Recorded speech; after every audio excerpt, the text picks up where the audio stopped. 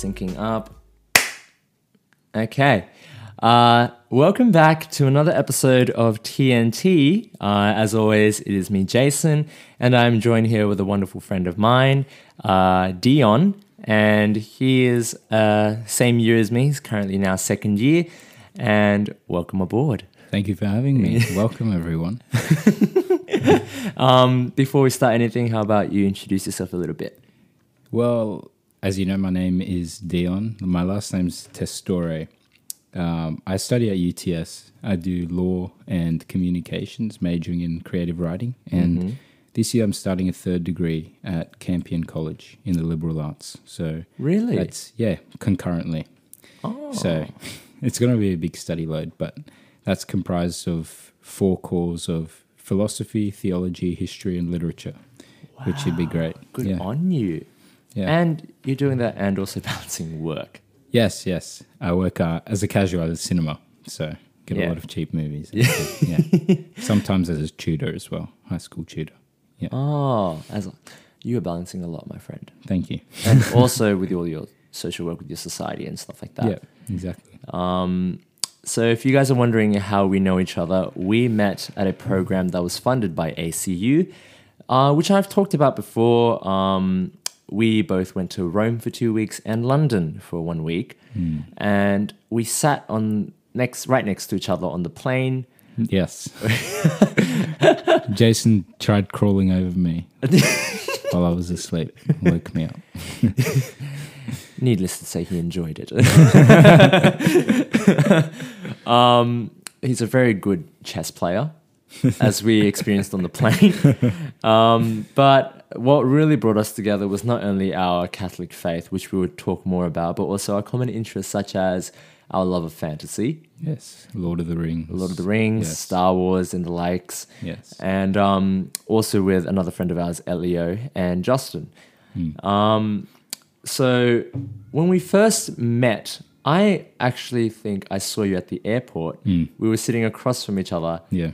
We had no idea we were on the same trip. No, I would say by myself. Yeah, I was with my dad, and I was thinking that you were probably on like another flight to somewhere else. And then when the leaders and like the coordinators started calling everyone together, you stood up and I stood up. Yeah. And then we were like, oh. Hello. Hello there. Hello there. Yeah. And we sat next to each other. Yeah. We honestly just kept to ourselves. We played a couple games on the plane and then kept to ourselves. You were reading your book. Yep. I was just watching my movies. And then when the plane landed, I said, another happy landing. and that was how we knew we were soulmates. And then Deon just started cracking up. Yeah. So, and now the rest is history. We enjoyed Rome. We learned a lot about each other. Especially coming from you with your Catholic faith, who would have thought that the world would put us together with Elio and Justin having strong opinions about how we see the world. But first, I would like to know about how you were brought up. So if you were to talk about your childhood. My childhood, okay. Well, let's give a bit of context, shall we? For those of you wondering what race I am, Asian. one of many parts. My father was raised in an East African nation called Djibouti. That's Djibouti. And his mother is Somali and French from the colonial days. And his father is Italian and Eritrean, and they met in Djibouti. And that's where they raised my father. Now, he came to Australia in 1993 when he was about 13 years old. And my mother is Hungarian and Indonesian. So, as you can imagine, I have quite a big mix in me. But both of my parents were relatively poor. And growing up, we didn't have a lot. But what we did have was faith in Christ Jesus. And that kept us through. Kept us going. And, we went through a lot of hard times. My parents were extremely young. My mother was 17 when she conceived me and 18 when she had me. And my dad was 19. So it's weird to think that I'm older than my parents were when they had me. Yeah. Now. So Yeah, obviously you can see they faced a lot of struggles growing up. My dad was studying extremely hard, trying to provide for his family, for me and my mother. And my mum was working as well. I didn't get to see them a lot because they were working so much. But the few times we had together were great. But yeah, like I said, the real binding thing was faith. And that kept us going through a lot. And now, yeah, everything's great. My father ended up landing a great job. We're able to go to a good school, me and my younger sister. Everything provided for. We had tutoring, all that sort of stuff. Oh, wow. Yeah, and that's how I ended up being, I guess, relatively successful as a student, getting into university, landing this thing at ACU, how I met Jason. And yeah, that's it. Basically, the rest is history. If you want to pick my brains a bit more specific. You talked a little bit about a rite of passage type of ordeal that you faced in Africa. Yes. Why don't you tell them that? Oh, yeah. So, because my family is African, they have a tradition where you have to kill an animal to become a man, so to speak. And basically, my dad's was extremely traumatizing for him because his dad basically made him hold down a lamb while he cut its throat. Mine was a bit less arduous. It was just a rooster that I had to But Deon, decapitate. all life is life. All life is life. Yes, it is, which is why you respect it, by raising it well. Don't factory farm, kids. But yeah, I was blooded that day. And yeah, there's a lot of interesting things about African culture, those being one of them. But there's a big thing about being an honorable person, which is, I guess, partly where that tradition comes from is basically you should, be able to look something in the eye if you are going to use it. And you should be honorable about being the person that carries out the sentence, I suppose. 100%. Yeah. 100%. Yeah, and I see that a lot with how you stand tall in terms of pursuing your faith.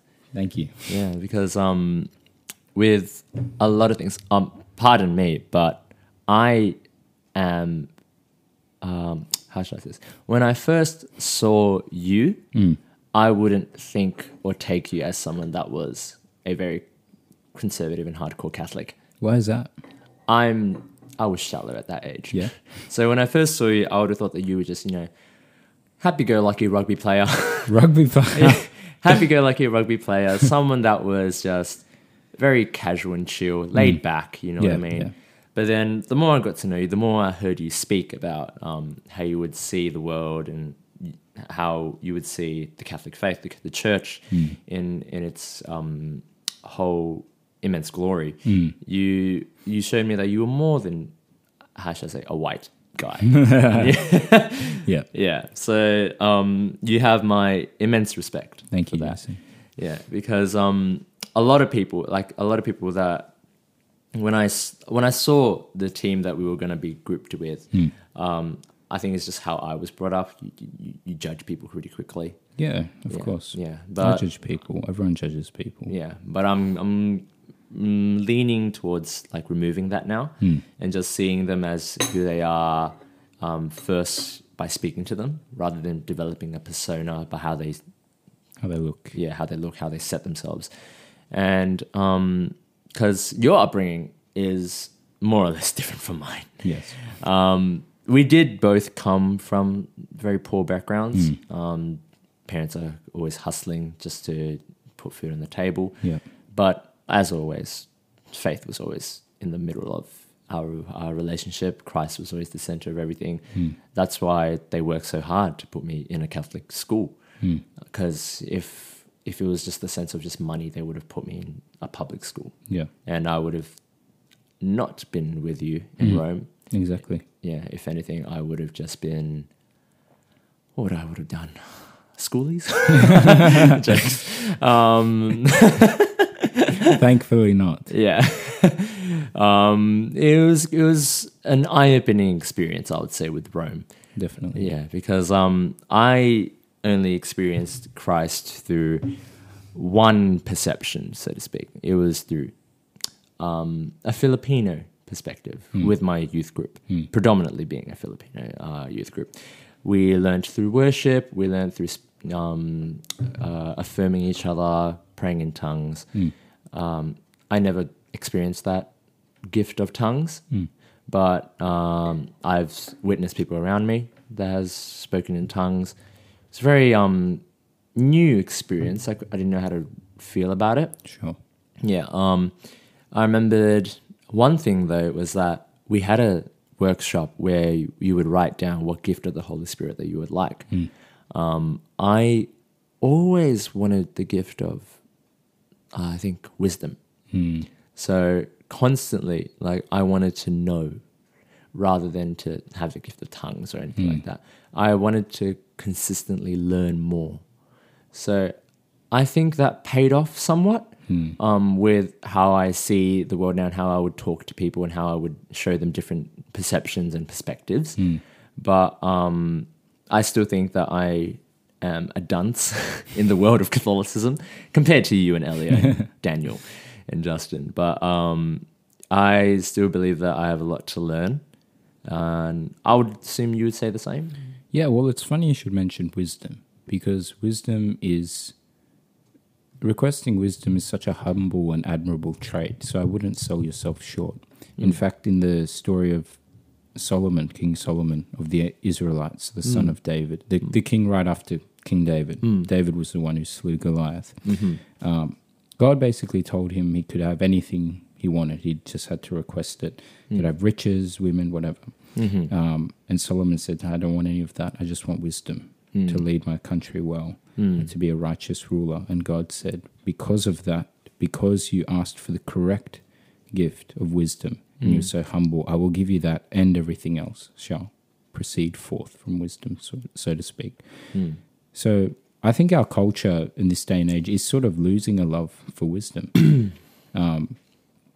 Young people, you don't see them really in their books anymore. Not that you have to earn wisdom through books, but you don't see them out in the world looking for knowledge, hungry for knowledge. You see them out in the world looking for corporeal pleasure or immediate gratification, A sugar rush. Yeah. Whatever will just make them feel good on the surface, but it eventually dies down and it's not lasting. Wisdom is one of the things that lasts. Yeah. I would also think that they're misconceptualizing the whole idea of wisdom. It's now changed to delusion. Delusion, stubbornness, opinionated, or bigotry now. Yes. But since everyone has their own relativist truth, my own truth, your own truth, relativist truth, everything is wisdom now. Yeah. So that wisdom has been cheapened. Wisdom is not cheap, ladies and gentlemen.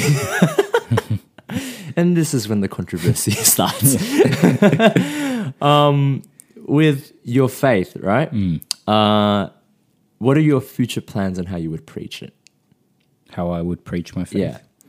There's a variety of things. I think you have to first and foremost see every soul as a potential convert. Every soul is a potential child of God. Because we're all made by God. God is all our Father. But that does not necessarily mean that we are all children of God. Children of God are the ones who follow Him, the Bible says. Who follow His ways. Those who do not follow Him are children of the devil. Because you are replicating, you are a child of who you follow. So you manifest your master's behavior in your own life.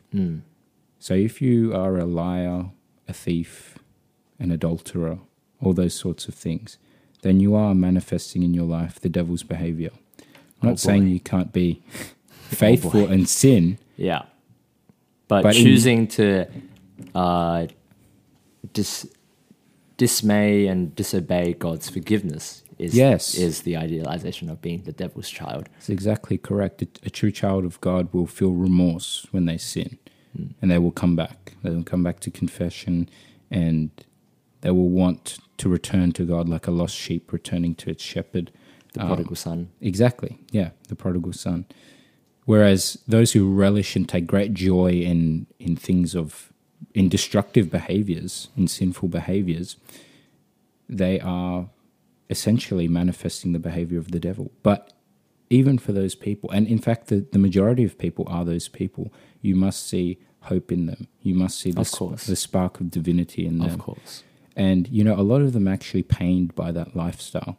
I know a lot of people who live that lifestyle and they were just never exposed to Christ. And all you have to do is just give them a little push, talk to them, be there for them, and they come to Christ of their own accord. You know, some people it might be more difficult for them, some people it might be easier, but they find refreshment, joy, love, kindness, and most of all, peace in Christ, because it is a lifestyle that gives a lasting peace and a lasting pleasure, not just a surface pleasure like these sinful lifestyles. They give a little spike of fleshly pleasure and then that's it, it's gone, and you're chasing the next high. So I guess how I preach my faith is sort of going to people one-on-one, the people in my life, and I try to be there for them on a personal level. And when I think they're ready, or if they're curious, then I open up the door for them and become the avenue of knowledge if they want to learn about Christ, and then they can take their steps forward. I don't necessarily, at this point in my life, don't think I'm ready to get up and start doing public debates or those sorts of things, but it's definitely somewhere I want to be in the future. You have an ant on your shirt. Oh. I was like, oh, it's on your collar. Yeah, got it. So that's very true to what you say about you don't give up on those souls. But how would you, as a person, then handle the toxicity?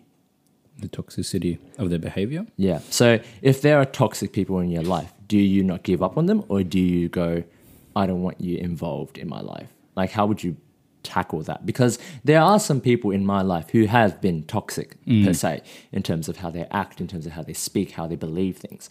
And if they don't agree with me, sure. But when they're too opinionated and stubborn, I feel like it is not my place to try to convince them anymore, because they have stapled it. They set it in stone themselves. So I feel like I should go further away from them. So how would you do it then? The simple answer is you can open the door for someone, but you can't force them to walk through it. So you can only be that door. You can say, I'm here for you if you want to learn more. If they don't want to learn more, you can't push them. It has to come from their own heart. Now, if you continue to push people, you actually present a negative view of the faith, because then you're trying to force. That's actually forcing your beliefs on someone else. Of course. I've had people like that in my life. Yeah. But you can only be that door for them, that avenue of knowledge. And most of the time, they don't want to learn. They're content in their lifestyles, and you know they will meet their maker at the end. But for those few that do want to come through, then you're there for them. And who knows, they might continue that lifestyle in the short term or even in the long term, but some will eventually come. And it's just about you being there, giving them that opportunity to come back home to God, basically. But do you as a human get fed up when they come back to you and then they repeat the whole thing again? Like the whole concept of the man who sinned 1,000 times went to confession 1,000 times. Have you yourself got fed up with that person and then be like, okay, I can't help you anymore? That's an interesting question. Because there's the whole concept of the ask hole that would ask you for advice. You give it. They listen, but they don't do it. But they're still asking you the next day, but they don't do it. Yeah. But they ask you the next day. Yeah. So how would you tackle that? Do you just go, okay, or do you get fed up and be like, why don't you take my advice? I mean, obviously for the first couple of times, yes, I would always be there to give them advice as long as they're willing to ask for it. Exactly. I would never deny them advice based on their past actions. If they continue in their ways, then I would moderate that advice to become more accustomed to their particular shortcomings, so to speak. So if you've got an alcoholic who comes to me and asks for advice on alcohol, and I tell him don't drink alcohol, and he goes back and drinks alcohol, and then I say don't drink alcohol, and he keeps coming back and saying it. Okay, well, let's analyze why you're drinking alcohol. And then if we find it's because of stress at work, then we've got to be trying to eliminate that stress he's having at work, he or she's having at work. So I'll try and moderate and make that advice more specific as it goes. Obviously, you're going to get frustrated and you've got to get angry. Yeah. But it's sort of hard to get angry at people when they continually fail despite you being there for them, despite you giving them the correct advice, because that is what we do in the eyes of God constantly. We are constantly failing. The Bible says all have fallen short of the glory of God. And for me to get fed up and, I guess, refuse someone or not give my wholehearted connection to that person would make me a hypocrite, because I then expect God to forgive me when I fall short for the millionth time. Yeah. Whether it be in, small sins or big sins, venial or mortal sins. Yeah. I have to be a reflection of what God is in order to call myself a true faithful. And that is a forgiving person that is always willing to accept someone's return. Now, it doesn't mean there isn't space for rebuke. You can rebuke someone and cuff them around the ears and say, pull your head in. Yeah. I've given you this advice a million times. Actually take it. You don't have to be a sweet little lamb all the time. But you always have to be open and there for that person, as Christ is always open and there for us. Because for me, I think that is my weakness. Giving advice constantly, people falling short, coming back, and then victimizing themselves, not seeing that they're flawed, but blaming others, not blaming themselves. Or they blame themselves, but then they see that as a get-out-of-jail-free card, where after they blame themselves, it is your job to sugarcoat it. And make them feel better. Yeah. And then they get away with it, and then they do it again. And then you just feel like what you're doing is hopeless. Let's see. Yeah, that's what I feel, especially with whether it's people that go through relationship problems or anything like that, or any sense of weakness. I would give them that advice, but then when they don't take it, I think it's just my pride.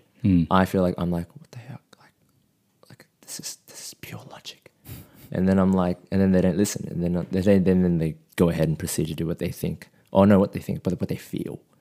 And then they come back after I predicted and foreseen that it would end badly. And they go back and they're like, Prophet, like, what do I do now? And I'm like, well, this is a solution. You can take it or leave it. Yeah. And then they're like, okay. They don't take it. And I'm like, the prophet has spoken. Like, you're going to do something bad again. And then by the millionth time, I'm fed up. And then I'm like, okay, I can't help you anymore. The best thing you can do, the best advice you can ever give is to direct someone to the advice of God, the Word of God, which is in Holy Scripture. Sometimes people aren't open to listen to that as well. That's the hard part, exactly. Is if I were to help an agnostic, if I were to help an atheist with a relationship problem, and then I present the Word of God, and then they're like, I don't want to listen to this right now. And then I'm like, all right then, buddy. Well, yeah, in that case, I mean, there's not much you can do except be that friend, that open door. And I mean, you be admired for that.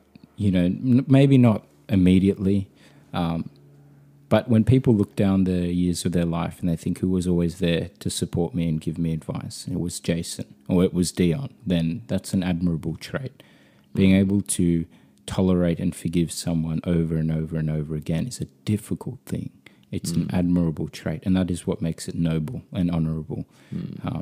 Not necessarily be accommodating of their shortcomings, but always being there to lift them up after they fall down. Having that strength to lift them up as well. Exactly, because it takes a toll on you. It does. It may not be as much as it does on them, but it does take a toll on you. You know, you're not entirely divorced from their struggle. That is true. That is true. Oh, you have a way with words. No wonder you're doing creative writing. And law. Yeah, and law. How do you balance all of that with your uni degree then? Especially with taking on a third degree. All of what? Like all of, well, your work, your society work, and also staying on top with pursuing your faith, social work outside of uni. How do you balance that with uni? With uni. Yeah. I'd say that my faith is the basis of all things. So, wow. Yeah. My faith calls me to work. So in the book of Proverbs, I think there's a passage that says, when will you get out of bed, you sluggard? You lazy person, basically. You like sleeping, you like folding your hands to rest. Take your instruction from the ant. He was always working, or poverty will come upon you like a thief. That's so Asian.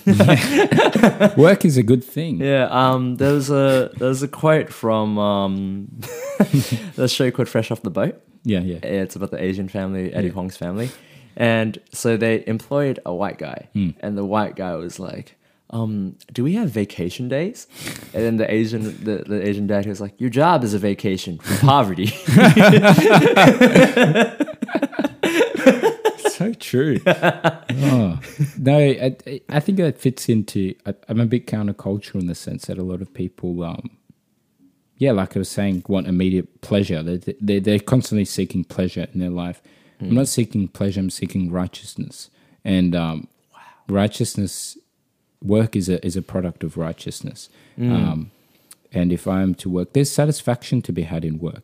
And there's satisfaction to be had in meaningful work especially. And I think studying and becoming more enlightened with a great opportunity in a Western nation at an amazing university is such a wonderful opportunity to achieve enlightenment through meaningful, productive work. That's actually quite mentally stimulating. It's not tedious. It's not boring. It's applicable to society. It's applicable to your personal life, and it's also entertaining. I don't see anything wrong with that. Obviously it is hard at times, but it's great. I derive a lot of pleasure from it. And you know, I don't understand people that go to university and they won't turn up to lectures, or I guess if their lectures doesn't have that much bearing, or they don't have a good presenter, then okay, fine. But they just basically hate their degree and they don't want to be there. It's like, you don't want to be there, don't be there. Go do what you want. You know what I mean? I want to be here. I want to learn because it's going to make me into a better person. So actively yearn for righteousness, and work is a way in which you can achieve righteousness. In terms of managing work, like money work, I see that as in the same way. Like, you know, it's good for me to have money so I'm not reliant on other people. Also, I don't fall into poverty. So, I try and work as much as I can, even if it's only the cinema or tutoring, obviously early days in university before I can get a proper career. But, that's as for juggling, it's honestly just a question of time management. Like, are you disciplined with your time? It actually is a question of disciplined time management. It's like, you can have freedom through discipline.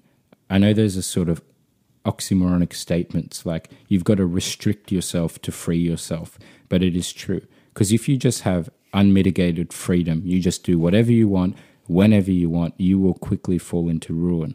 However, if you restrict yourself and you choose selectively where you are going to apply your faculties at each point in time, then you will have freedom, because you can look into the future, you can craft a picture of what you want your life to be like, then you make your time fit around that in terms of a procedure of how you're going to get there, and that gives you freedom. That gives you the ability to mold your future, and that's a powerful ability that a lot of people don't realize. Would you consider that entirely freedom? Or would you consider it So, or are you, in a sense, changing the concept of freedom and putting it as a calculated freedom then? I don't think true freedom is ever really achieved. I think everyone is a slave to something.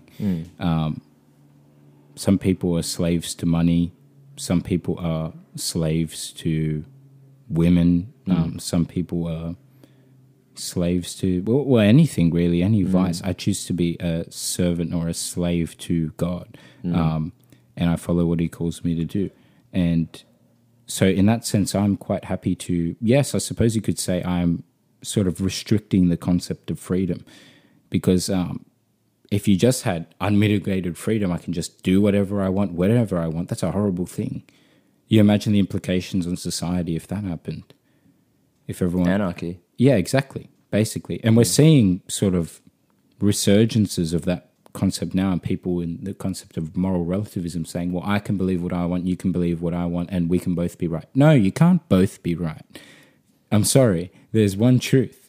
You know, I can't say 2 + 2 = 4, and you can say 2 + 2 = 5, and we can both be right because... I'm joking.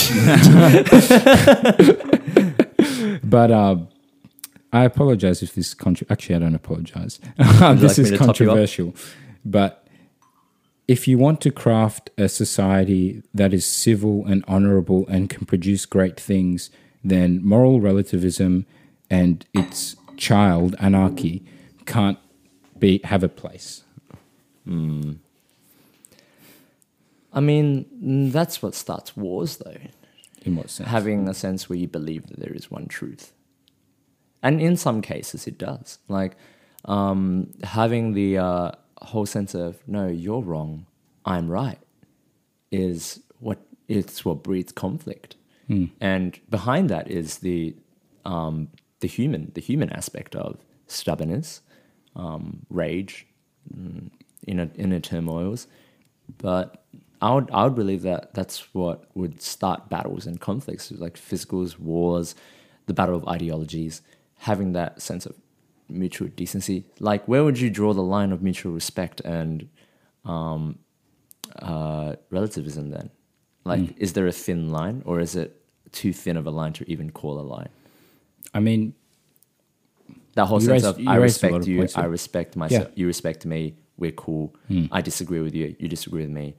But how closely is that where you can link it to the whole, you're not right though? Like, how can you do that and still remain civil? Okay. So I think everyone is worthy of dignity. I must observe everyone's dignity because they are made by the Creator. I don't necessarily think everyone is worthy of respect. I think respect is something that is earned. Amen. You don't have a right to my respect, basically. Not entitled to it. If I see you, killing someone, I don't have to respect you just because you're a human. I think you have dignity, and I must observe that dignity and not commit heinous crimes against you, but I don't respect you. In terms of where we draw the line, so in that sense, I think I must observe someone's dignity, but if they hold opinions that I can see are so blatantly untrue, then I'm not forced to respect those opinions at all. Now, how I go about attacking those opinions then is another story, because I think very amateurish sort of people will say like, oh, you're wrong, blah, blah, blah, blah. They're only going to produce a defensive response from that person. However, if you go up to that person and you are not necessarily peaceful, but you are civil with that person, you try to explain to them through logic and reason in a way that is not demeaning to them. It doesn't assault their character, but rather it's like you two versus the problem rather than you versus them. Then I think you have a much greater chance of showing that person the truth. But there are instances in which there are grievous wrongs or grievous deviations from the truth where physical force and battle is justified. So, for example, in Hitler in World War II, what he was doing was a grievous and heinous deviation from the truth. And I think the Allies were completely justified in going to war against him, because the truth is that humans have dignity, and what he was doing was absolutely violating that dignity, and it was horrible. And so I think there are instances in which war is justified. But I would say, as for your comment on the... Oh, sorry, did you want to ask a question? No, but I was just adding on like how you say like how war is justified, but it is not, should not be glorified. It shouldn't be the first priority, but rather the last resort. Yeah, exactly. 100%. So don't misconstrue what we say and think that we're going to go to war with you 100% if you say something wrong. We are not... what was it? There was a quote. And it's like, we do not search for war, but we are ready for it. Yes. Yeah. So, anyone out there that wants to fight us, we're able to talk to you, but if you have your swords, we have ours. Yeah, exactly. Yeah.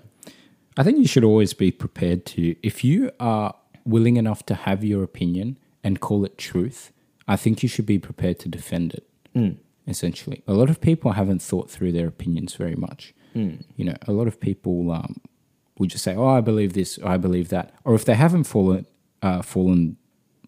they haven't thought it through, they'll just resort to the euphemism of, well, I just believe it's a person's choice what they want to believe. Well, not really. It's not truly a belief. Exactly. It's not an a acknowledgement. Belief. Yeah. In fact, a lot of the times it's not a belief, it's just a feeling they have, what makes it feel good. A belief implies a logical extrapolation of thought and a process in which you examine something and therefore you believe in it. A feeling is just, well, this makes me feel good, so I'm going to just act it out in my life. No, it's not a belief. It's a feeling. Ooh, that's a comments roll. Oh boy. With that, you are very passionate about Lord of the Rings. Yes. Not a good segue. What a great segue. Not a good segue, but I'm trying to edge out. So with your Catholic belief and the Catholic faith, you tend to, with Elio, you focus a lot on the Catholic ideologies behind fantasy. So, and also since you're a creative writer, with very passionate on literature, do you see the human connection and the Catholic faith in Lord of the Rings becoming very prominent, or only being more of an, how do we say, just a little tip of the hat? In what sense, prominent in society today? I think the connection's becoming ever more clear. Yeah. Tolkien was a Catholic, a profound Catholic. We know that. So we know that his writings were profoundly influenced by Catholic theology and by Christ. And it's funny, Lord of the Rings represents a story in which a world is falling into corruption and chaos slowly. It's not necessarily a big onslaught of an apocalypse that happens in 2 seconds and you just die, like the end of the world. It's a slow corruption that slowly spreads and spreads. And it's happening even from The Hobbit. You know, the beautiful forests get decayed, cities start falling, and the realms of men are slowly falling, and people losing faith. Exactly. And I think that is absolutely reflective of what's happening in society today. It's not a massive crumbling, but it's a slow decay. It's these new ideologies that are eating away at the pillars of truth that upheld Western civilization, or even just normal civilization as a whole, for so long, and allowed us to be prosperous and allowed us to develop great things. And I think ideologies like moral relativism, where there's no such thing as truth, we all have our own truth, is one such thing that is eroding at our culture.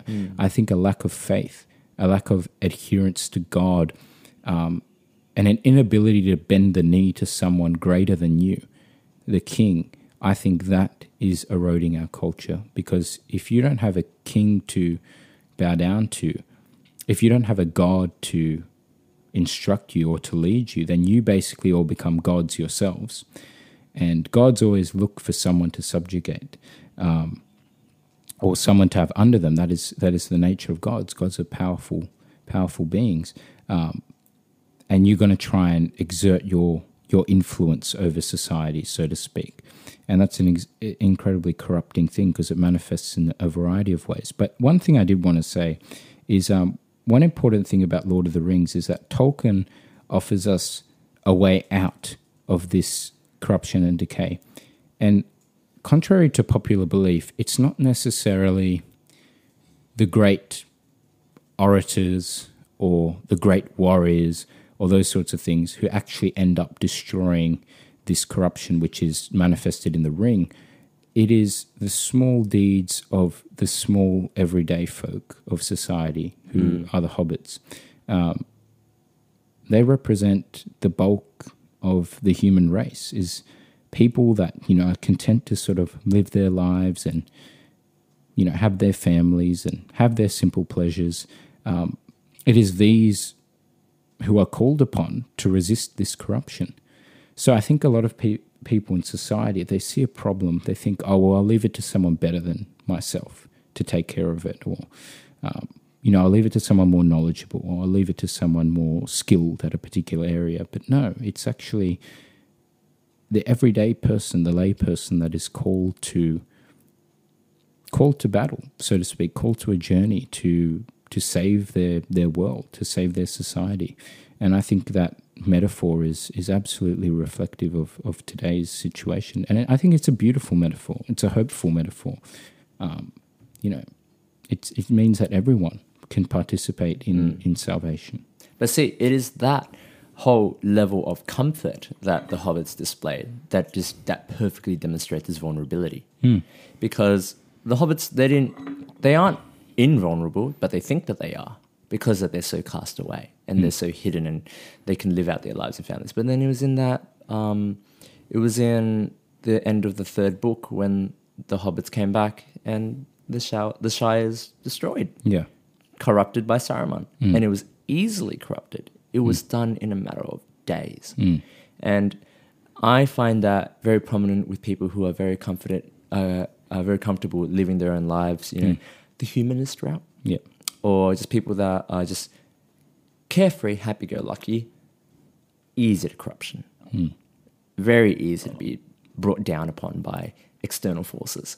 And you try your best, to call upon them to take up that chance to show them that they can push themselves further than they can. But then they tend to stay in their comfort zone, and then that's what becomes their downfall when they're faced with situations that are out of their skill set or forte.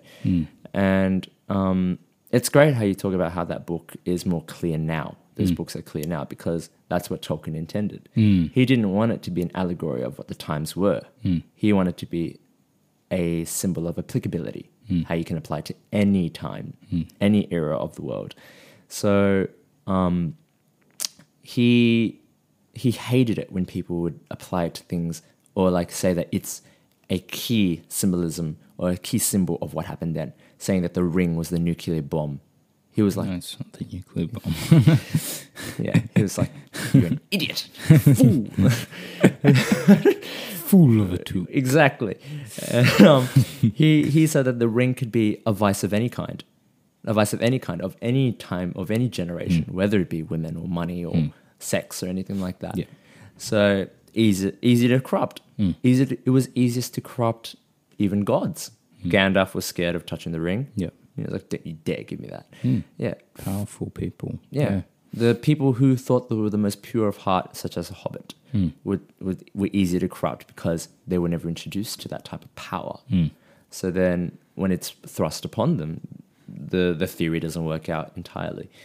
And I believe that I pray for those people. I pray for those people immensely who just live their own life. They have goals and aspirations, and I applaud them for that. But those people who have no goals, no aspirations, want to live a comforting life, when they're put in the real world, you're bound to break. Yeah. Yeah. That's not living, it's just existing. Exactly.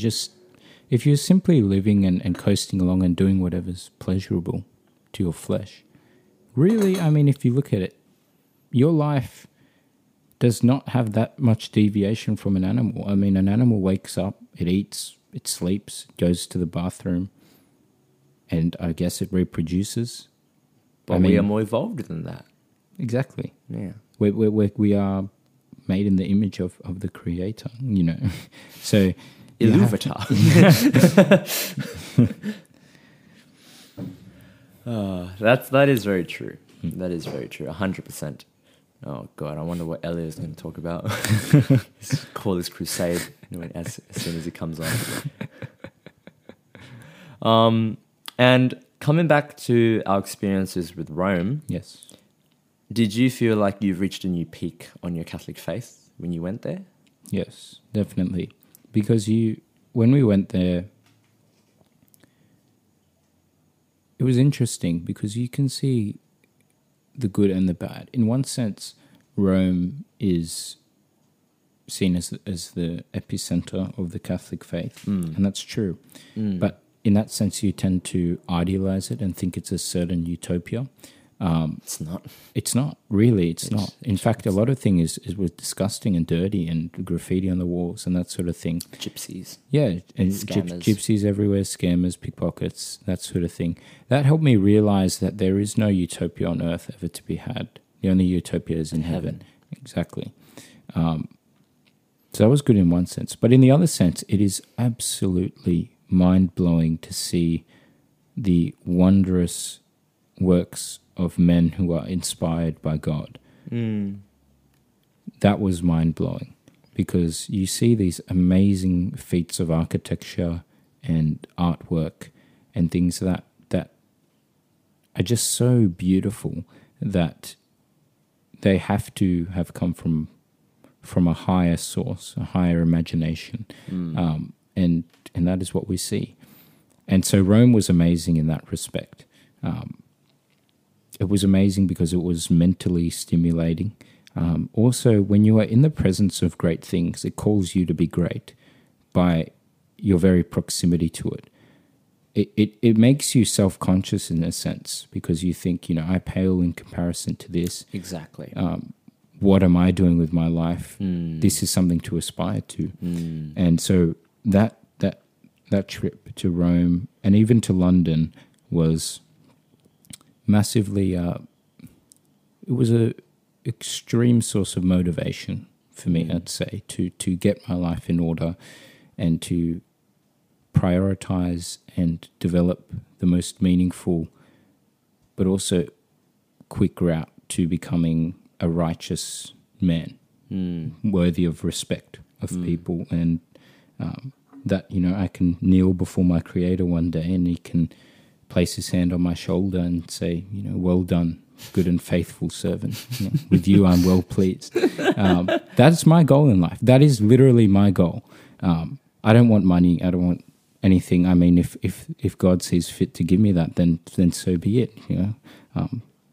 Praise God. But would you feel like once you reach heaven, you're still in service, or do you feel like God releases you from His service once you've entered the footsteps? I would never relinquish service to God, because I would always, just by the very knowledge I have of Him, I would know that He is worthy of service. There could be nothing more meaningful than serving God. I don't think there can be nothing more meaningful. There can be nothing more righteous than serving God. And even in the proximity, even He might not call on my service in heaven, but I would always be ready to serve. Because, I don't know, my manifestation of what God would say if I were to, after I have, the stamp of approval from St. Peter, walking in, I feel like He would say to me, you can rest. Oh, of course, yeah, you can rest. It's like you can rest, where He's like, I release you from my service on earth. Yeah. So I can now just live in glory. Yeah. As heaven is the absence of sadness and the home of all happiness and purity, I would believe that He would say, I wouldn't say that He's like, you can do whatever the heck you want. Yeah. But I would say that you are now free from that torment of service. So that the glamorous side of service remains, but I'll say that I release you from that turmoil, Yes, I see. from that suffering. I see. Yeah. Yeah. So that's what I would say. No, there's truth to be had in that, Yeah. Jason. Definitely. Yeah. Have you watched The Young Pope yet? No, I haven't actually. I reckon you'll love it. Yeah. I reckon you'll love it. And there's a new season called The New Pope. Yeah. So the new Pope focuses on a Pope that is very active on pursuing the middle way of all things. And I told you the young Pope was about a guy that was American, smokes cigarettes, drinks cherry Coke, but is a very conservative guy. You know, wants to make the Catholic Church desirable again, closes all its doors. No sense of painting or picture of him will be on any type of merchandise. He wants to display that mystery, bring back that mystery of the Catholic Church. And, you know, against abortion, against gay marriage, against everything like that. Yeah. But at the same time, he was a man that worked miracles. Sure. Yeah, so there was a woman that wanted a child, couldn't conceive a child. So he was on his knees praying constantly, bear this woman a child to God. She was pregnant, it worked. But he always never admitted it to be a miracle. He was always saying, I am only in the grace of great coincidences. So he was a struggling Catholic himself. So he was someone that was always having second doubts about God. He was always doubting God's existence. He was slowly tripping on that line. So he would either be like, Lord, why do you forsaken me, blah, blah, blah, blah. You cunning person, or you cunning God of what was it? It's like, you are the manifestation of stubbornness and pride. But then the next day he'll be like, God, forgive me for what I have said. Yeah, going to confession and everything like that. So I think you would enjoy it. I mean, it has Jude Law. I will watch it. So Jude Law is like... Just because you recommended it. Yeah, and it also talks about how the political side of the Catholic Church, Yes. the political side of the Vatican, how the cardinals themselves aren't perfect. The cardinals themselves are righteous. Well, in the show, they're righteous bastards that try to plan to overtake the Pope. Don't believe in everything he says. Like, how is this going to affect our Catholic Church and everything like that? And it has some nudity, but I reckon you're a man. You can handle it. Yeah. Yeah. I want to interject in something there because you raised a point about the political side of the Catholic Church, perhaps the more corrupt sides. Yeah. And I think this is a big deterrent of a lot of people for the church, for coming to God. A lot of people confuse correlation with causation. So you can have an organization that is good. And evil people can be in that organization. That does not make the organization inherently bad. It just means that evil people happen to have made their way into that organization, and it is up for us to purge that organization of the evil people inside of it. So if a police officer, God forbid, murders someone or extorts someone or accepts a bribe and they're corrupt, to get them out of a crime, that's an evil police officer, but it doesn't mean the police force is inherently evil. Exactly. So the police force, we still need the police force. It fulfills a basic function, but no one will say the police force is evil because that man did a bad thing. They will say that man is an evil police officer. In the same way, people should view the church. So there's a lot of things that have come out about, pedophilic priests and that sort of thing, and that is absolutely disgusting, and those priests guilty of that will have their portion in hell for eternity. But it does not mean That priests... that all priests are evil or that the Catholic Church is inherently evil. It is the man. Exactly. It is the man, and they happen to make their way into that organization. And so I think I just want to add that in there. Yeah. Have you watched Spotlight? No, I haven't. You should watch Spotlight then. Yeah. It's the movie about the journalist in Boston that cracked down all the cases of sexual assault from priests. Really? Yeah. So it has Mark Ruffalo, Michael Keaton. Okay. Yeah. Rachel Adams. McAdams or Adams? But it's a very good movie because some of those actors and some of the people that were behind the films were Catholics. So they were very passionate about saying that the Catholic Church isn't perfect, but it's not the Catholic Church, but the men and women in the Catholic Church that make it imperfect. Yeah. It's not the gun, it's the person holding the trigger. Yeah. So Mark Ruffalo himself was raised Catholic. Okay. So the character that he portrays was very passionate about exposing this as well, because the fact that the Vatican knew about this but then held it and kept it a secret is an act of vanity and an act of pride and fear and weakness. But that's not the Vatican. You know what I mean? So, and even that character, even though he exposed the thousands of cases, he still went to church because he believes in the sole belief of the Catholic Church, not the beliefs of men. Yeah. So I think you should watch that as well. Yeah. Okay. And I will. There's a lot of movies, man. The Two Popes is a good movie as well. Popes, Young Pope, Yeah. Spotlight. Good Catholic films. Good. Yeah. And I totally agree with you how the whole sense where it's not the Catholic Church being evil. The only organization that you can link that theory correctly would be the Nazis. An organization bred from hatred. Yes. Yeah. So, so guys, Catholic Church ain't Nazis. So, but now I want to talk to you about things that you believe in, Sure. such as, so gay marriage, homosexuality as a concept, as something that is very now prominent in our society, ever-growing society. How do you feel about it as a Catholic? Sure. But before, you state anything, let's make sure that everyone's on the right page with how you see things. Sure. So just a disclaimer before we delve into this topic is I know that a lot of people want to say that people who disagree with homosexual marriage hate homosexuals or that they're homophobic, but that is patently false. That's not true. I don't hate you if you're a homosexual. That's the truth. I don't hate you. And if you try and say that I do, I'm just going to deny it because I don't hate you. And as you should know from listening to this podcast, I'm trying to be committed as much as possible to the truth. So I'm not lying to you when I say that. I, in fact, love you enough to be willing to share the truth with you at my own expense, at my own negative consequence, that I receive hatred for this sort of view. I receive anger and I receive threats and all these sorts of things. But I don't care because it's the truth and I'm willing to share it with you. So I don't hate you if you're homosexual. I believe you have dignity and I believe you have worth.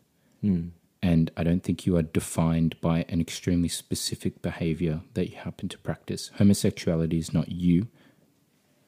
You are you. Okay? So I don't hate you. I dislike homosexuality as a sin. Now, that being said, I also want to say that it's great that we're talking about this because it feels like it's a taboo topic, like there's no dialogue to be had on this. You just have to agree with the status quo or that's it, like you're crucified. But I think all things in society should be open to debate and discussion. That's how the only way we're going to improve. Once you start to censor topics, then you close off the idea of growth and you close off the idea of exchange of knowledge. And that's a bad thing, in my opinion. Now, moving on to the topic proper, homosexuality in general. Let's look at it this way, from a Christian perspective, from my perspective. A common thing you hear from the people who claim to be homosexual is, I was born that way. And they think that line, I was born that way, gives you an automatic pass to say that something is good. Because I was born that way, then it must be good, or it must be normal, or it must be okay. I was born a racist. You could say that, yeah. I mean, it's just, but it's not true. Just because you were born a certain way does not necessarily mean that a particular behavior is good. And I'm going to explain why. We all are born as fallen creatures with the proclivity to sin inherent in our very blood. Okay, the Bible says all have fallen short of the glory of God. Not one, not most people, all, everyone. So we are all born with the proclivity to sin. Technically, we can say we are all born that way. We are all born sinners. Does that make sinning okay? No, it doesn't. How that proclivity to sin manifests in different lives is very different. So one person might be born with a proclivity to alcoholism as their sin, as their particular vice. Another person might be born with a proclivity to slander and gossip, and they take great joy in that. And that's their particular vice. A big one in our society is the manifestation of the proclivity to sexual sin. In a lot of people, it's pornography, adultery, that sort of thing. But it also manifests as homosexuality. Okay? So we are all born that way. In a sense, we are all born sinners. We're all born with the proclivity to sin. Yeah. Just because we're born that way does not mean that it is okay. So that's the first part I want to lay out. Now I've got to look at why it's not okay. The reason homosexuality is not okay is because it is an unnatural distortion of the natural sexual state that God created us to be in. Sex and sexual pleasure. Sexual pleasure is intended as a motivation to procreate. It's not intended just as a pleasurable thing to have for pleasure. The reason sex is pleasurable is so humans can procreate and fill the earth. That is the reason. So if it wasn't pleasurable, then we wouldn't be doing it, really. I mean, let's be honest. But it's an unnatural state to be in if you are homosexual and you are doing... Your sexual life, basically, is not centered around procreation. It's centered around your own pleasure. And I think that in and of itself is a wrong mindset to have. You shouldn't be living just for your own pleasure. You should be living for the benefit of society and giving back to your community. And so the very homosexual mindset where it's like, I'm just having sex for my own pleasure, really? You might say, well, I'm trying to give my partner pleasure as well. But really, it's for your own pleasure, primarily.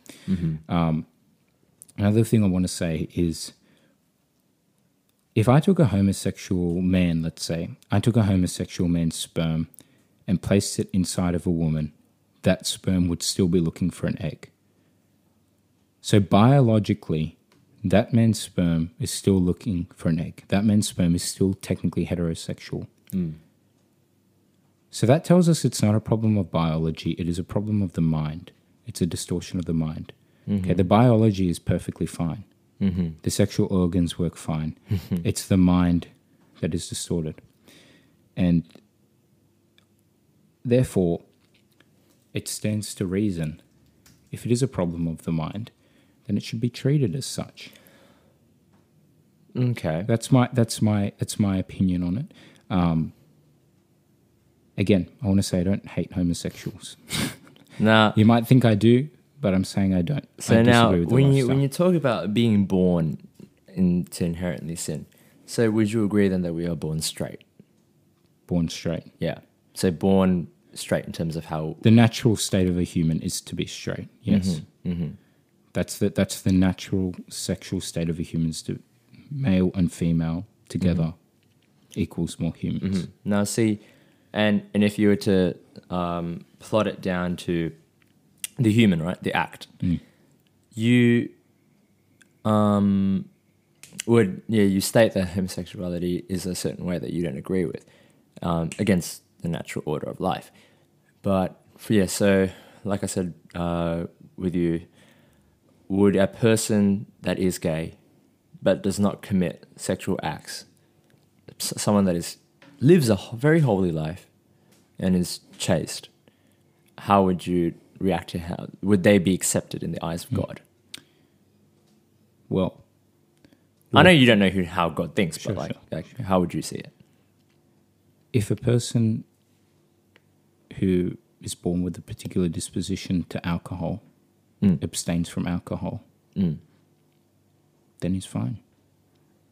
I mean, if you're born with that temptation to sin, we all have that in different ways. If you do sin, then it's a problem. Yeah. If you act on that temptation, then it's a problem. The temptation is the lure, come here and sin. It's the hook. It's the bait. We're the fish. If you go and then bite on that bait, then you get reeled in and you get caught. If you look at it, you go, no, I'm not doing that. You exercise discipline. You exercise your mental faculties. Then you say no. Then you're okay. It's the same thing. There's a fine line, though, because Jesus Christ talks about lust and adultery of the heart. If you even so much as look at a person with lust, it's applied to other women, but I think it can be applied to men as well, homosexuals. If you even so much as look at another person with lust, then you've committed adultery with them in your heart. So there's a fine line between appreciating a person's inherent beauty and looking at them in an explicitly sexual way, and wanting to be sexual with that person, then that's a sin. If you act on those homosexual impulses, that's a sin. If you act on those pornographic impulses, that's a sin. If you act on adulterous impulses, that's a sin. If you act on alcoholic impulses, that's a sin. But if you're struggling and you're tempted, but you defeat that temptation, then it's not a sin. See, one thing I learnt is that I knew for a long time, but it was put into words by actually a teacher on the trip that came with us, was there's three sorts of parts to a human, right? There's the appetite, which is the flesh, what our flesh wants to do. There's the will, which is our sort of driving force so we can exercise. And there's the intellect. So the correct way for a person to conduct themselves in the world is for the intellect to govern the will, and the will suppresses the appetite, or the will controls the appetite. So if you look at it in that way, if you look at, let's say, I don't know, alcoholism, and your appetite wants that alcohol, really wants that alcohol, it will be pleasurable for me, I love it. You look at that, your appetite wants that, but your intellect says no. That's wrong. Every time I do that, I feel bad. Every time I do that, I feel further away from my goals. Every time I do that, I feel dirty, blah, blah, blah. It's just wrong. You know it's wrong. The intellect is telling you it's wrong. Then who are you going to choose? Which is the higher form, the appetite or the intellect? It's the intellect.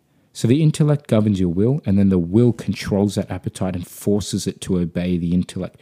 And that's the correct way for a person to be governed. The way most of society governs themselves now is their appetite overpowers their will or governs their will, and the intellect is ignored. And we just live by our flesh. And that's not good. And so, yeah, you could talk on this for hours, but that's the succinct version. Yeah. But see how I described the scenario for a person where they do identify themselves as gay.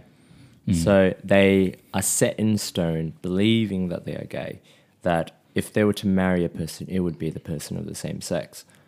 They just don't commit those lustful acts. Well, if they're planning to, I mean, it's very similar. So if you're like, I'm gay, like, well, I haven't been sexually gay with anyone yet, so I'm fine, but I want to, and I'm actively looking for a gay partner, then it's the intention to commit sin, which is just as bad. It's sort of like the lust of the adultery of the heart. It's like if you're looking at someone, like if you're looking at another man's wife in a sexual manner, you have the intention to want to sleep with that woman, then it's adultery in your heart. But what if they do not seek the sexual perception of the other? Let's say it's a man. Let's say they don't perceive that. They perceive it as, you would say, appreciating their beauty, but not in a lustful way. And this is a scenario that I'm just drawing up. Yeah, sure. If they were to marry, and for the sense of procreation they can't, so then they go with the biological state where they would have a intermediate mother, like a person that would intercede to give birth, and they both live very holy lives. How would you see that then? It's still wrong, because number one, marriage is between man and a woman. I know legally now it's been changed, but marriage was an institution created for a man and a woman. Also, number 2, going through an intermediate. Children, there's a reason women and men are different. It's because they have different things that they can offer to children. So women are inherently more nurturing and men are inherently more protective, those sorts of things.